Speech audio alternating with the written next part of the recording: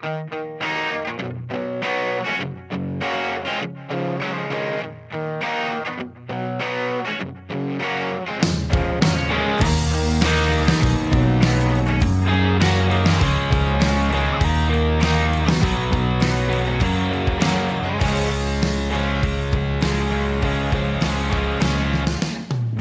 do you stand afar off, O Lord? Why do you hide yourself in times of trouble? Proudly the wicked pursues the poor. By his own plots, Lord. Hello, welcome to Warhorn Media's podcast of Out of Our Minds blog posts. This is episode 55. It's titled All Scripture is God-Breathed 2. It's second in a series. It's by Tim Bayly. I'm also your reader, and the date is January 6th, 2023. One brother responded to the first article in this series saying he thought I was open to the charge of being naive about the work of translation. He pointed out translation is moving the meaning of words into the receptor language and thus always interpretation, which is true. Still, we need to keep in mind that translators across the centuries have taken many Hebrew and Greek words from the text of Scripture and simply ported those same words into English. The process is called transliteration, and it's one of the many acceptable tools in the translator's toolbox. In Bible translation, English examples include the word Sabbath, the word manna, the word apostle, the word baptism, the word angel, the word deacon, and hundreds more. In fact, there's a book in my library with hundreds of words of the King James Version, which are merely transliterations from the Hebrew and Greek. Bible translators have often moved Hebrew and Greek words directly into English, choosing to transliterate the words rather than protecting those words' semantic meaning components by selecting English words with comparable meaning.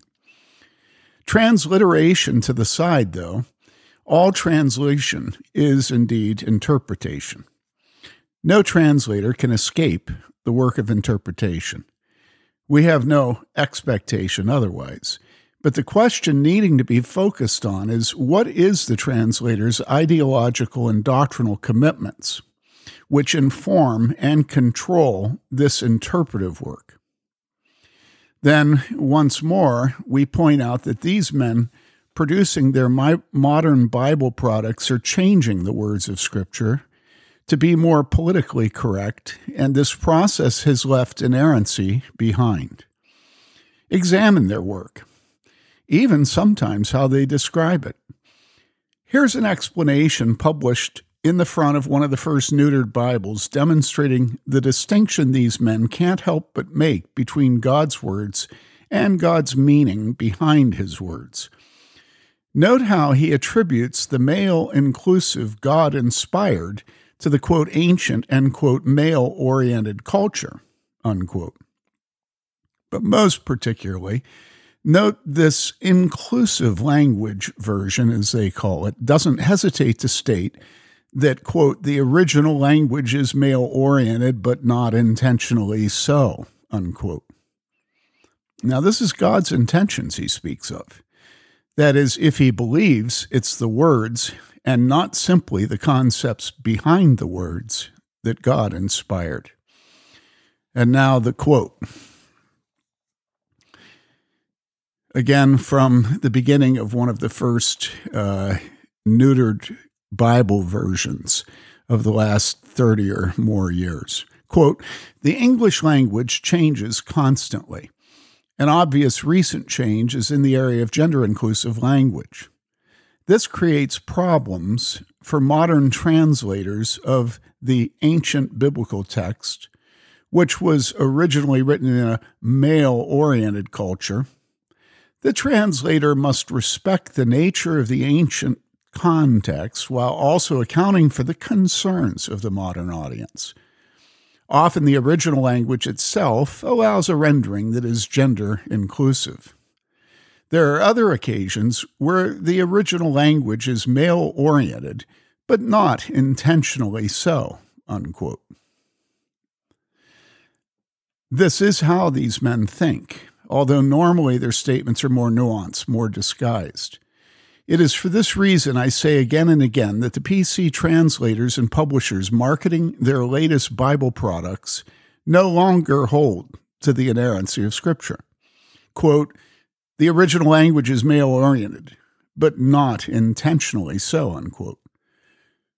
In other words, it's the meanings behind the words that are inspired, not the words themselves. With full intention, they are leaving behind meaning components of the Hebrew and Greek words they are translating into English. The most obvious example is the thousands of words modern Bible versions have removed from Scripture in order to protect Scripture against the charge of being, quote, hopelessly patriarchal, unquote, or sexist. Every time Hebrew and Greek male inclusives are removed from the English text of Scripture, the translators have made the decision to leave God's inspired words behind, substituting what they themselves judge to be his real or true or accurate meanings behind his words. The typical statement these men would make justifying what they have done is to say, quote, the meaning is all people, not just men, unquote.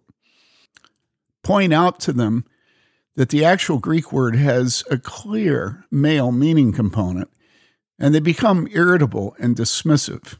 Quote, that's not significant, unquote.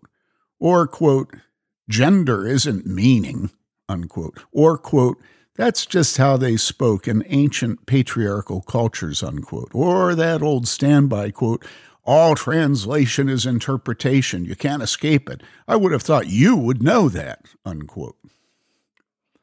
If you respond, quote, so you decided to separate the meaning of the word you judge to be essential from the meaning of the word you judge to be non-essential, unquote. They respond, quote, no, I've simply made it clear all people are included, not just men, unquote. Now, we may suggest, and I would add, I've had these conversations with all kinds of scholars and with publishers. And so I'm not making this stuff up. Anyhow, we may suggest in this conversation, this rejoinder, quote, sorry, I do get it. You don't like your scholarly work to be questioned, but it's obvious the Greek word adelphoi, translated brothers across the New Testament epistles for centuries now, has a male meaning component you remove when you change brothers to, quote, brothers and sisters and, quote, siblings, unquote. That's what I mean when I say you no longer believe the words are inspired. It seems obvious you are choosing one meaning and leaving behind another meaning. You claim you have better communicated God's meaning behind his words than if you actually used his words. Is that not a fair representation of your work? Thus, words God inspired have been abandoned for this or that meaning behind the words which you choose to privilege in the receptor language. And may I be so bold as to add that among your scholarly colleagues, this makes you look good. Award-winning translator and Princeton prof David Bellis talks a lot about this peer pressure translators face and often succumb to. In his work titled, Is That a Fish in Your Ear? Have you read it? End of hypothetical dialogue. In the past, the most common motivation for separating Scripture's words and meanings was the denial of the biblical doctrine of creation. Men would cop the posture of affirming what they described as the, quote, very deep spiritual truth, unquote, that, quote, in the beginning God created the heavens and the earth, unquote. But then they would add that God did not create in the way and in the time frame recorded in the first chapters of Genesis. Such men said, and still say, Adam wasn't the first man, but only a representative name for an early tribe of hominids from which the first man and woman evolved.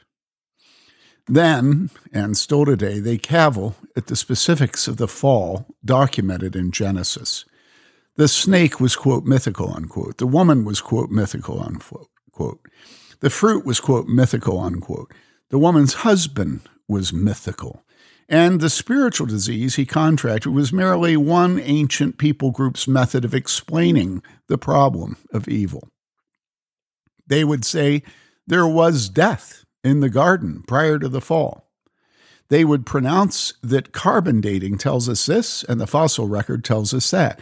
They would lower their voice and share with us that they think this and that. They would suggest to us it might be like this and it might be like that. They wonder this and they wonder that. It's all so very interesting to them and their colleagues. The end of the project is never stated or admitted, but when their deconstruction is done, inevitably, the Bible has been stripped naked of authority. Trying to meld God's words with scientism's words, they declare Scripture's record mythical or poetic, the pseudo-intellectual's euphemism for wrong. Proud of their brilliant suppositions, such men don't hesitate to assert in each other's company that they understand Genesis better than their sheep. Yet they're quick to reassure any of the sheep shepherds who might raise a concern that they know how and will be careful to phrase things in such a way as to avoid frightening the sheep. Usually this way they speak of takes common words and twists them so the sheep think they mean one thing while the scholar's colleagues know very well they mean something else. And this normally pacifies pastors who have concerns. After all, if it's only the fears of the sheep that are problematic and there's no serious danger, word games are sufficient to avoid controversy and schism. It's not uncommon for the pastor himself to take a certain pride in knowing these rules of the game and having his seminary profs throw the occasional wink and nod in his direction. It feels so good to be among the cognoscenti. How do such men decide which of God's words are true and which false? The fact of the words being in Scripture is not sufficient for them to submit to those words. The words must also strike them as accurate. But what they mean by accurate is that those words must be helpful as they see it. Note carefully that word helpful. Of course they agree, for God so loved the world is accurate and helpful. But go on and ask them if these words themselves are inspired or if it's merely the truths behind these words. They'll balk at your question. They never want to say it's the truths behind the words of John 3:16 that are inspired and not the words themselves. If they put their deconstruction to work on John 3:16, you can bet they'd lose their seminary professorship. They only want to deconstruct God's words in Scripture they don't like, but who on earth dislikes John 3:16? In fact, when we come right down to it, across the vast majority of Scripture, such men would not want to argue that it is the meanings behind the words of Scripture that are inspired and not Scripture's very words. That's such a blunt force instrument, and it leaves them so very vulnerable to the accusation that they're really not orthodox, but neo-orthodox. Only simpletons fail to see where this is headed. Such men deny all the words of God's word are God-breathed so they can depend upon themselves and not God, so they can be the judge, the wise one, so they can say yes to what they want to say yes to and no to what they want to say no to. When I pastor such men, I inquire of them whether Scripture's words are true. For instance, is it true still that God is true, though all men are liars? Or is this here one of the many places where they believe God's words are wrong? Thank you for listening. Do us a favor and subscribe to this podcast, too. Tell your friends they can now subscribe to audio recordings of Warhorn Posts. We depend on you as our only marketing. Until our next post, stay warm, devote yourself to loving your neighbor, and love God with all your heart and soul and mind and strength. This is Tim Bayly saying thank you for giving us a listen. Goodbye.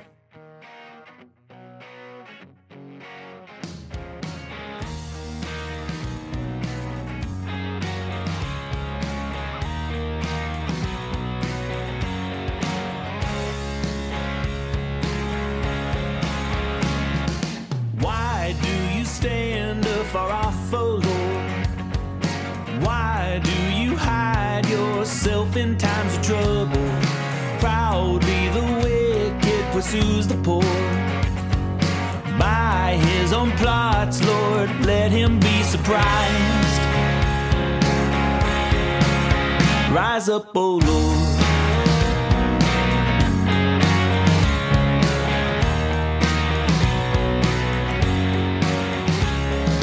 Hear how he boasts of his heart's desire.